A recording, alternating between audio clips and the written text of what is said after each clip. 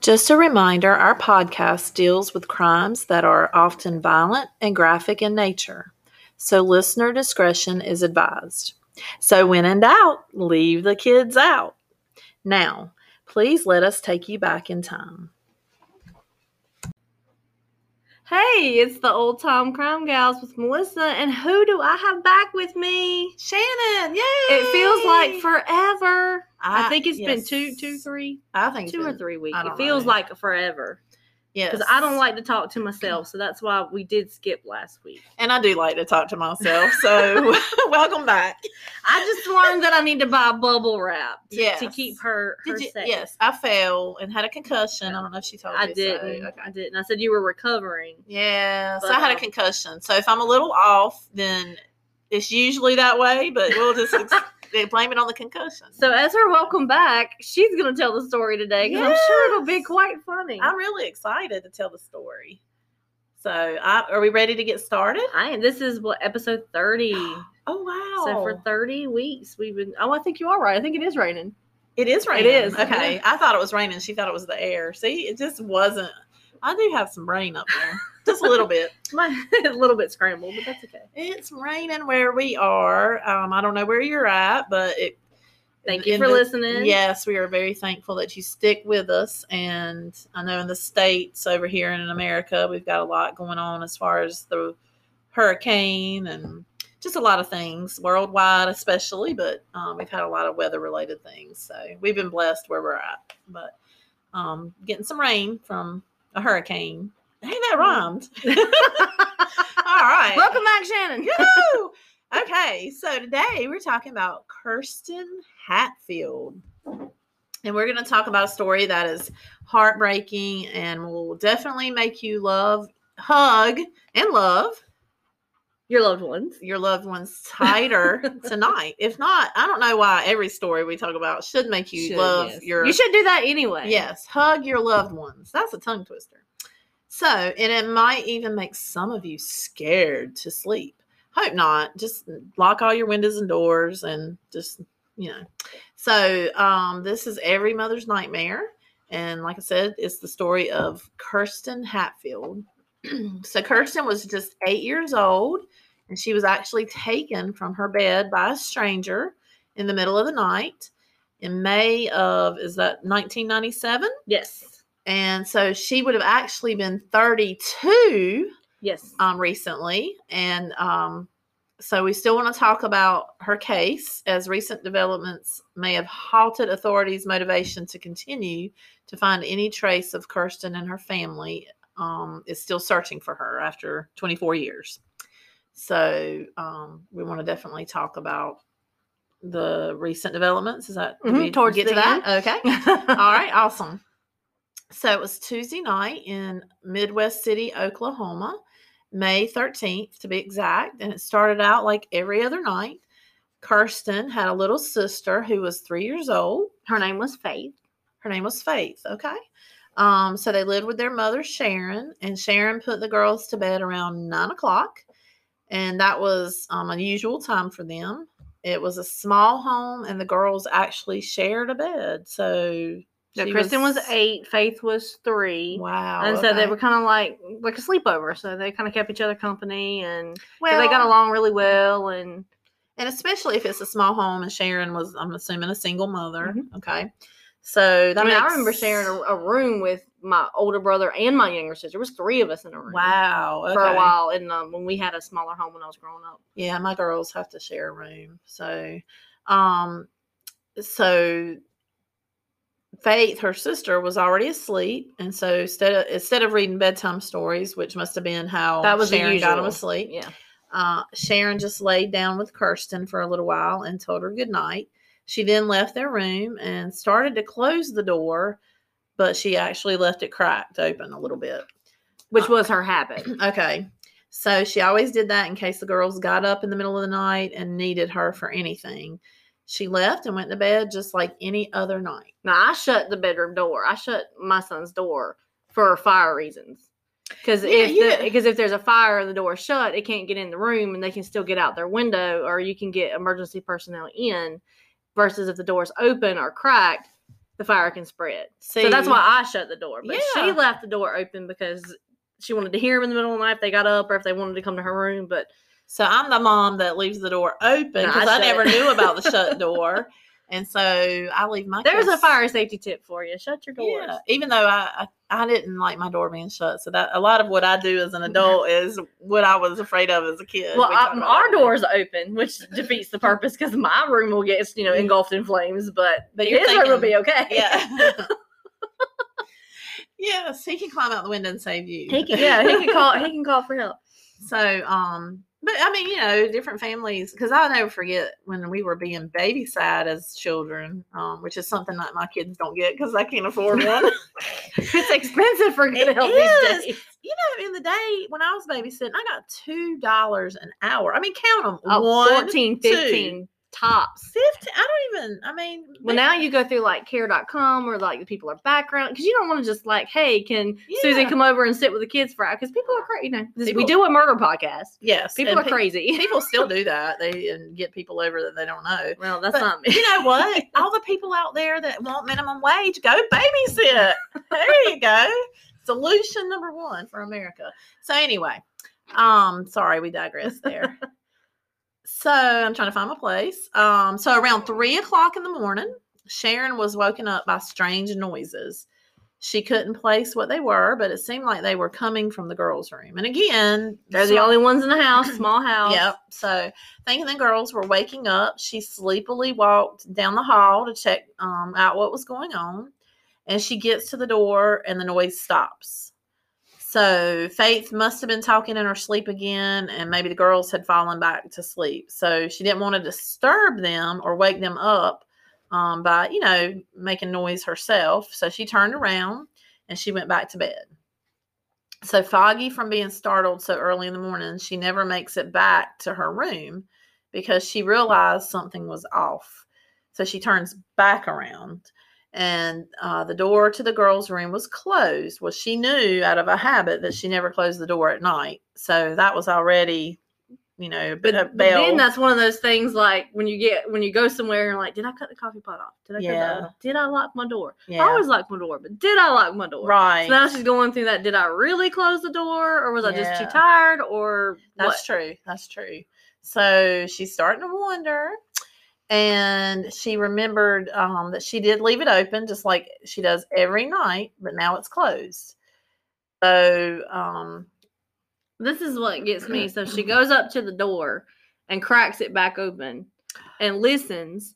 And since she doesn't hear anything and everything is quiet, she's like, everything's okay. I'm going to go back to bed. See, no. So she never went in. I go and check on my kids. Yeah, I'm like making sure that they're breathing and, not one of them doesn't have the arm over the other one or anything. So while everyone in the neighborhood was sleeping soundly, no one knew that the strange sounds that woke Sharon up were the sounds of a thief in the night that took Kirsten right from her own bed in the safety of her own home and was dragging her away. Sharon got up and went to wake the girls up in the next morning. Mm-hmm. So she woke up about 7 a.m. and was getting ready for their morning routine. But today was not normal. When she walked into the room, she just found her daughter, Faith. There was no Kirsten. Sharon asked her, "Where is your sister?" But Faith couldn't really answer and just seemed a little confused. And there again, she's 3. Yeah. So immediately, I'm confused in the mornings. So I'm confused a little more than lately. I know. I'm going to pick for a while. Yes, please do. It's okay. I'm used to it now. Even pre-concussion. So immediately Sharon begins searching the house. And she's thinking, well, maybe she got up earlier and headed to the kitchen for a snack because she is 8. Which is common for 8-year-olds. Yeah. My son will go downstairs and help himself to ice cream cones or whatever he can, Pop-Tarts. Nobody could be in my house at 3 a.m. because I'm usually up. And they'll be like, what is that noise in the kitchen? She couldn't find her in the house, so she checked the yard and she started calling all the neighbors. She called the girl's grandfather. And immediately after that, she called 911. Once officers get there, she explains everything about how she woke up in the middle of the night because she had heard some noise. And she mentioned about the door, and that's when she realized what woke her up must have been the sounds of Kirsten being taken. Man, that would be horrible. The regret alone would, I think, kill me. I think that's why I'm OCD about stuff in the middle, with my kids, because you just don't want to have any regrets. And I mean, you can't stop everything, but that would be hard. So let's see. After an extensive search by the police confirming that Kirsten was nowhere in the house, they started looking closer into her room. And then they noticed some strange things in the room. The girls' bedroom was at ground level. Okay. So that means the window probably close to the ground. When inspecting the room, the police noticed that the window is cracked. Cracked open. It's not all the way open, but it's cracked. Okay, yeah, just a little, not like cracked, like shattered, but cracked open. Yeah. Okay. Sorry, that just threw me off for a minute because I think of cracked. Yeah. Well, I was like, the door was cracked open, the window's cracked. It's bad keeping writing, a theme, keeping a theme. Open. So it was open. It was ajar, as our cars like to say. Something was amiss. Yes. The window was ajar. No, it was not ajar. Did you ever do that in the car when you saw it, the door is ajar? Did you say, no, it's not a jar, it's a door? No. I know somebody listening to us has done that. My daughter loves puns, so she likes it. Okay, anyway. So back to the cracked window. They found a tiny drop of blood on the windowsill. Oh, never good. No. So it is super critical that investigations happen quickly, especially when children are involved. The window for finding missing children, alive and well, missing children. The window. Back to the window. The windows. Oh. Small opening. Okay, this is a serious story, but this is, a window. The window for finding missing children alive and well is relatively small because they often cannot fight back if something goes south, if something goes wrong. They're little. Just so y'all know, Melissa writes these things. I'm just kidding. Well, I mean, she really does, but I'm just giving her a hard time. So we're just glad to have her back. And I'm glad to be back. And I'm glad y'all are listening. Thank you so much. Share with your friends if you think you enjoy this. And this is such a heartbreaking story. Sometimes it's okay to have some comedic relief. Not laughing at the story. No, absolutely not. Laughing at Shannon trying to tell the story. Yes. It's different. And the wordage is very, a lot of alliteration. So I was getting ready. The police, they quickly fan out to start looking outside the house. It wasn't long before they find something that was truly disturbing. Right in the backyard on the fence next to a broken post was a pair of little girls' underwear with a blood stain. Oh. Sharon, the mother, has to identify it as being Kirsten's underwear and that she was actually wearing the night before. So she identified that it was. Yeah. I just can't even imagine. Right away, the neighborhood is sealed off and the FBI is brought in. It is the number one priority to find Kirsten and find her fast. So just like we just talked about, you have to get on this quickly. Roadblocks are set up, and they don't have the same 24-hour thing. You know how we've had stories in the past? No, well, it's different when there's a missing child. Plus, they saw blood on the windowsill, so they knew something. Like, she just didn't run away. Right. So, because we get so frustrated sometimes talking about that window. A lot of that is older kids who could have run away, or adults who are can leave on their own will and don't have to answer to anybody. So that's when the fight becomes harder to get police to search for them. But in her case, it was obvious that something just wasn't right. So then they set up roadblocks and they started going door to door to find some witnesses to see if anyone knew anything. Several people reported hearing dogs barking around 3 a.m. With nothing really to go on, they start from the closest people to Kirsten. It was their theory that it had to be someone who was close to her. Maybe someone Faith knew too. Someone that was familiar with the family or their home. They had to be able to get in and kidnap one child while not disturbing the other and get away without causing a scene or having any neighbors hear or see anything. I mean, there was two kids in that bed that shared the same room. So even if they weren't in the same bed and they were on opposite sides, someone coming in the house, taking one of them but not waking up the other enough to alert some sounds going on. Or she could have woken up and just kind of been foggy and not, especially being 3. And so a child psychologist is brought in to talk to Faith, the 3-year-old. Since she was in the same bed, she probably saw who was responsible. But since she was just 3, as we said, she can't really process or express what she knew. The only thing that the psychologist is able to really get out of Faith is the repeated phrase, "A bad man came in and took my sister." So she was too young to give any more information. Wow. So and she even regrets, had interviews recently that she still feels bad that she wasn't able to point out who did it. But again, she was 3. Oh my goodness. Yeah, you can't. That's sad. Because a lot of adults can't even. People don't pay attention anymore. You can be in a room full of people and walk out and ask, "Hey, did anybody have a hat on?" And they were like, yes. No, I don't know. I was glued to my cell phone. I know one time we had a law and justice class when I was in high school many moons ago, and the teacher would often have someone come through the classroom. You couldn't do that this day and time, so obviously I've got dust on my bones, but they'd come in and take something. Yeah. And then they'd run out. Well, then the investigator who came to teach the class would start asking for witnesses and what they saw, the students, just as it was a mock thing. And a lot of times they couldn't, they all had different stories. We did that at the bank too for practice runs. Oh, that's cool. They would do a mock run up, and then they'd be like, "Okay, can you tell me what you saw?" And people standing next to each other would have totally different descriptions of who they saw. Crazy. I'd be like, "Get a camera, people." This is what CCTV and security cameras are for. There you go. I don't know. Can we can we roll tape and see what happened?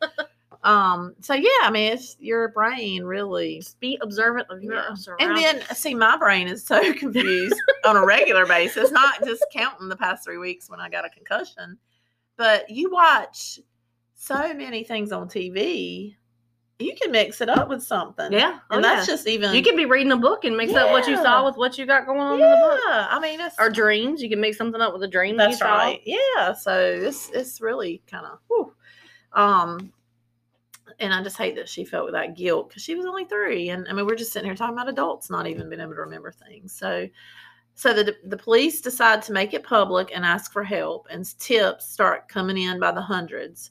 One tip came in that might be credible. A woman calls in and says that she was threatened by her boyfriend. He told her that if she didn't get in line, he would do the same thing to her as he did to Kirsten Hatfield. So a lot of tips like this called in and tend to be bogus. People looking to exploit the victim's family or get back at someone by putting them in the sight of the police.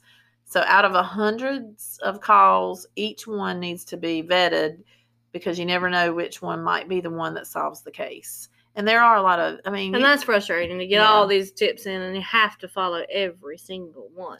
And you might not,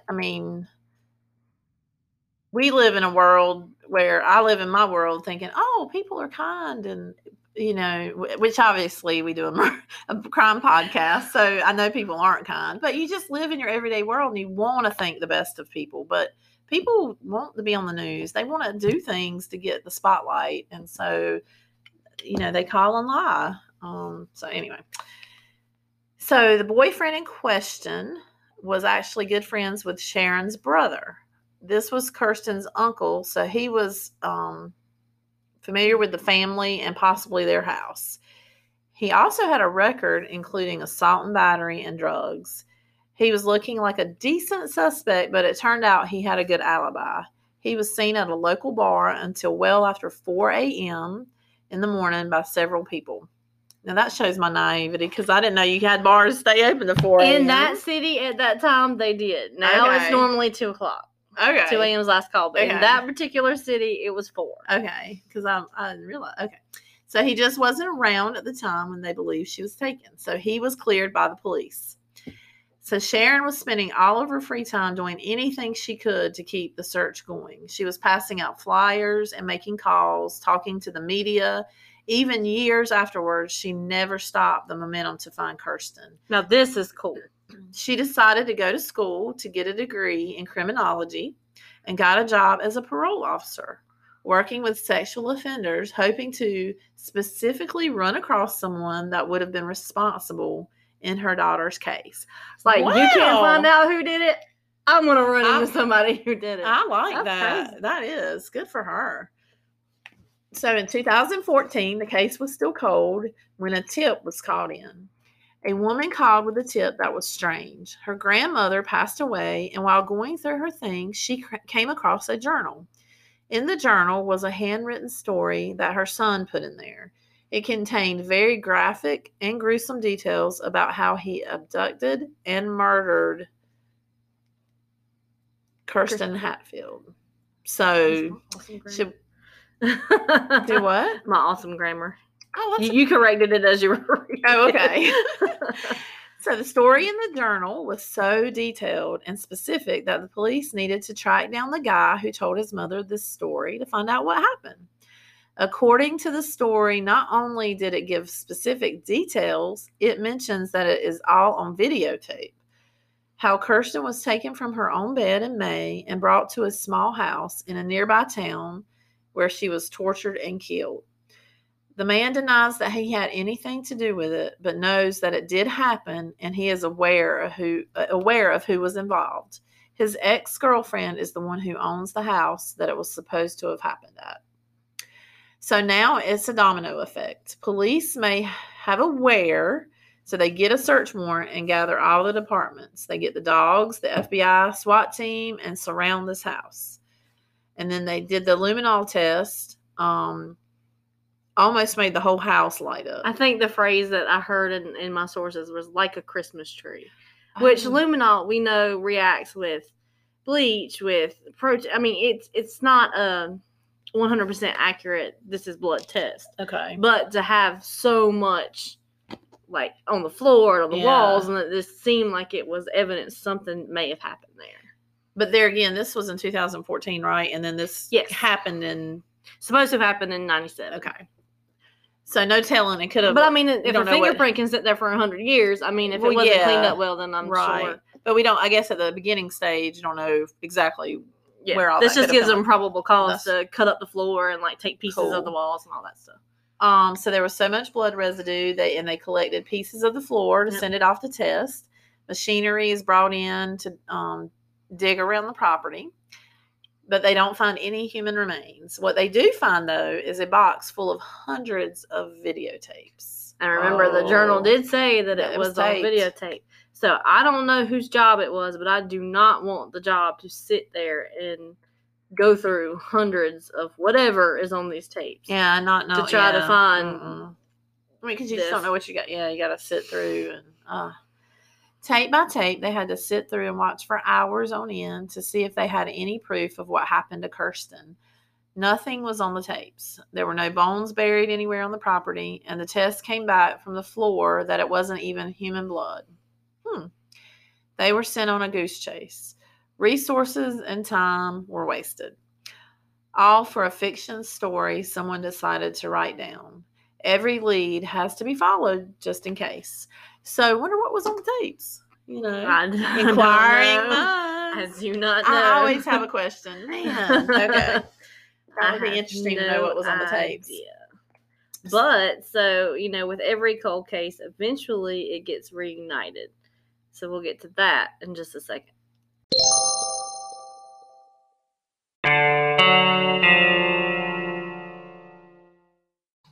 We're back. And we're back. Yes, and I so loved our conversation that happened during the break. Yes. That you sadly won't get to hear because I wasn't pressing record, but I know. Get us about 100 more people listening, and we'll open up our mid-time talks. You wanted to do a live show one time. Maybe for our 50th. I was going to say, this isn't live, is it? Well, no. We're recording. For my 50th birthday? Huh? What? No. What? 50th episode. Oh, 50th episode. Yeah. I don't know. That might be around Christmas. So we'll see. That would be fun. We could do a Christmas That'll be the mystery. season finale. Yeah. I know A Christmas Story. Okay, we don't need to get into ready? Right now. We're back. Okay. So we're talking about Kirsten Hatfield. Mm-hmm. Time continues to pass. We had followed up. We were talking about the cases or the tapes. So things were getting cold. Yep, but nothing was on the tapes. But something was on the tapes. We don't know what was on the tapes, but they weren't pertaining to this case. Yeah. Okay. So what often is needed when things go cold is a new set of eyes with a fresh perspective to reopen things and tackle the mystery from a different angle. That's what happens. Detective Miller comes along and starts working the case from the beginning. So he starts with the evidence, and Detective Miller looks at everything they have found and something that just baffles his mind. Well, my mind, but it should be his mind too. Everybody's mind should be baffled. Oh, well, my mind's... I'm sorry, I was writing it for... No, I'm glad. My mind got baffled 3 weeks ago, so it still is. So, sitting untouched and untested were the 2 blood samples that were taken from the initial crime scene in 1997. But even in 1997, I imagine things were at least good enough to blood type. Is it a male? Is it a female? Oh, yeah, like they true. were never tested at all. Huh. Yeah, that is really strange. So they had the blood from the windowsill and the pair of underwear. And so he was hoping that they might get some answers. This pulls an unknown male profile's DNA. Now they need to enter this into CODIS. Once it was uploaded, it was determined that there was no match. However, now they had something to compare it to. The next step, did you want to say something? Well, what that means is, so now they know whose DNA was there. And CODIS is that universal, well, it's not universal because it's not 100% every single law agency, but it's most of the offenders, especially now if they get caught, your DNA gets put into CODIS. So if that person had previously committed a crime, it would produce a match. So what this means is this possibly was his first offense that he was caught at. So they had nothing to compare it to. And so, but now he could possibly do more things in the future and get a hit on it. Yep. Or, which is what they do next. Yeah. Okay. So the next step is to go through the case files and meet with everyone again and get DNA samples to compare against the ones they had collected. Everyone they ran into was willing to give their samples up. No one really stood out or was even being guarded about giving up their DNA. They were hoping someone would start acting suspicious and give something for them to work with. That would have made it easy. Yeah. Like, hey, we need to get this DNA from you. No. Like, okay, then why not? I know. Ding, ding, ding, ding. True. So, do they take that DNA once, like if you were to give it up to match, do they keep that or can you? I think once they run it, the sample has been destroyed. Like they only take a sample to destroy because they can't, I don't think they can upload it into the national database unless there's been something, a crime offender. Or something. Yeah. Okay. But one day the lab calls and they had a match. It turns out the match was from the third person they had talked to once the case was re-examined. It was a man named Anthony Palma. He just lived 2 doors down from Kirsten, and his house was even visible from her backyard. Anthony was one of the first people they interviewed when police were searching the day after she went missing. He told police that he had gotten up around 3 a.m. because his dog was barking, and he let the dog out, came back in, and went to bed. He did not hear anything or see anything suspicious. Now, 17 years later, it was time to question him again to see if his story was the same. They bring him in for questioning, and it's all small talk at first. Then they ask him to go back 17 years, and they remind him of what his life was like. That really makes me nervous because I can't even remember last week. Well, I mean, how are you supposed to, I got subpoenaed one time to something to do with work, and it was a case. And they wanted me to remember something that happened 8 months ago. And I was like, really? Yeah. I am so busy. I don't keep track of stuff like that. Which, I mean, you would hope. But if it was traumatic. Yeah, this is traumatic. Okay, so he talked about how the neighbor kids would sometimes ask him to fix their bike. He admitted that he interacted with some people in the neighborhood, but he did not know or talk to Kirsten or her family.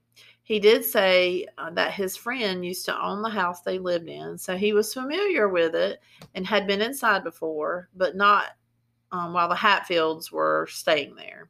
For about 30 minutes, he goes on about not knowing them or talking to them and how he only met Sharon one time after the kidnapping and gave her gas money to continue driving around looking for Kirsten.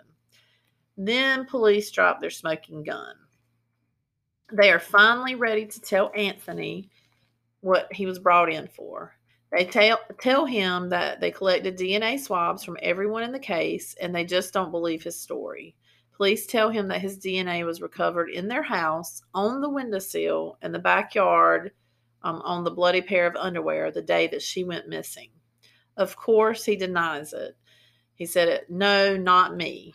He even exclaims that it is far-fetched and he had no business over there at all. He denied everything. However, it is pretty hard to dispute the DNA evidence. He's trying to argue his way out of it. I don't know how you could argue your way out of that. Listen to the clip, and he's just like, no, it wasn't possible. Like, that's far-fetched. Really? Like, you can't. It's science. How people just lie and just, think. And he wasn't even, like, outraged. He was just cool, calm, collected, like, nope, wasn't me. So the interviewers leave, and Detective Miller comes in and slides a picture of Kirsten over toward him. He immediately pushed it away, which is a way of distancing himself away from his victim. They were hoping for a confession and to find out the truth of what happened and why, but that just didn't happen. They do, however, place him under arrest because science, like Melissa just said, put him there. He is convicted of the murder of Kirsten Hatfield. He waived his rights to an appeal. He did one thing to himself. He kept one thing to himself. I'm sorry. I totally skipped a word there. Sorry about that. He kept one thing to himself. All her family wanted was to get Kirsten back. Her mother wrote him letters. They just wanted to find her remains. In January of 2019, Anthony Palma was murdered in prison by his cellmate. Oh, man. He took his secret with him to the grave. Kirsten's remains have never been found, and she has never been laid to rest properly. Don't say, yeah.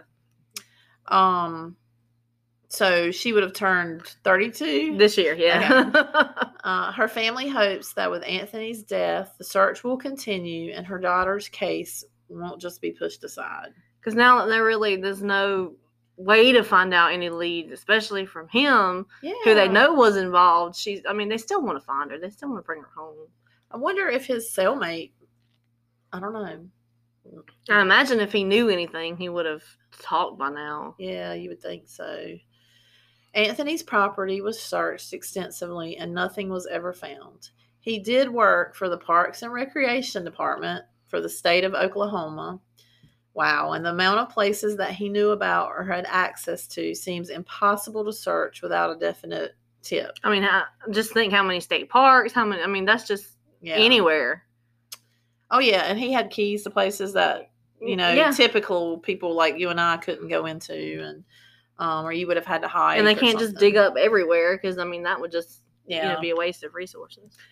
Hopefully a hiker, as in some of the things that we've talked about, or someone will come across Kirsten one day and report it so she can finally be brought home and laid to rest. Just like we've had that happen a lot this year, where DNA matches and remains were identified and people were caught. And so definitely that could happen in the future. There's always hope, especially with technology.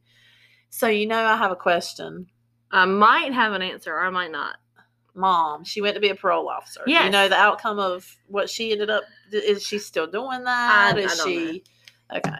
It's okay. I don't know. I like to ask these hard questions. And when I'm writing these up, I often think Shannon's going to ask me something about this. It's because I need to work my brain to keep it young so that I'll know how to answer things in the future. So, being that one day we would want to do more complicated cases that would require more research and more time, that I can give up right now at the moment. We want to still be accurate in what we talk about. I agree. Because there's some stories I would like to cover that we could talk about for 8 hours and still not cover everything that's available. Because, John Bonet or, those big high profile ones that everyone's talked about, that everybody knows and is familiar with. So I'm trying to find the small ones that people haven't heard of. And they don't always have all the answers to Shannon's inquiring mind. Yes. And sometimes people don't think about their windows and it's hot outside. You want to crack them open, or maybe your air is not working. And, now I'm glad my son sleeps on the second floor facing the street. It's worth definitely getting your being safe and talking to your kids to scream or just be safe, because you want to make sure. I'll tell you, a good defense for any kind of windows that are low to the ground are Legos. Legos. Home Alone. Yes. Christmas ornaments. Sharpie stars. But no, seriously, if you've ever stepped on a Lego, they hurt. Yes, it is definitely a good deterrent. So when the kids' bedroom is not clean and it drives you crazy, just push the Legos and the toys under the windows, and that's a good home security system. So anyway, not sponsored by Lego. Oh yeah, those little blocks that hurt your feet. So anyway, but thank y'all for joining us again. Yes, so happy to have another person to talk to. I have enjoyed being back. Yes, I've even heard that because of my concussion, I might not even be able to remember the name of our. What's our podcast called? Oh, I'll quiz you. Old Time Crime Gals. Good job. Yay! See, I don't forget everything. Yeah. So, and we won't tell how many times I practiced, but anyhow, no. But thank y'all for joining us. It's good to be back. Thank you, Melissa, for hanging in there. So we'll post this on what was it? Face post. Face post. Yes, I came up with a new book. No, a new book. I can't remember. I don't think that's what I said. False paste. No, you said false paste. Face paste. Face paste. Face paste. Face paste. Yes. So anyway, thank y'all for joining us. And so all the sources will be listed. So you can email us if you want to. We're oldtimecrimegals@gmail.com. We'll post the sources and all the stuff in the description. And just remember, if you do the crime, it's going to catch up with you in time. And we'll talk about it.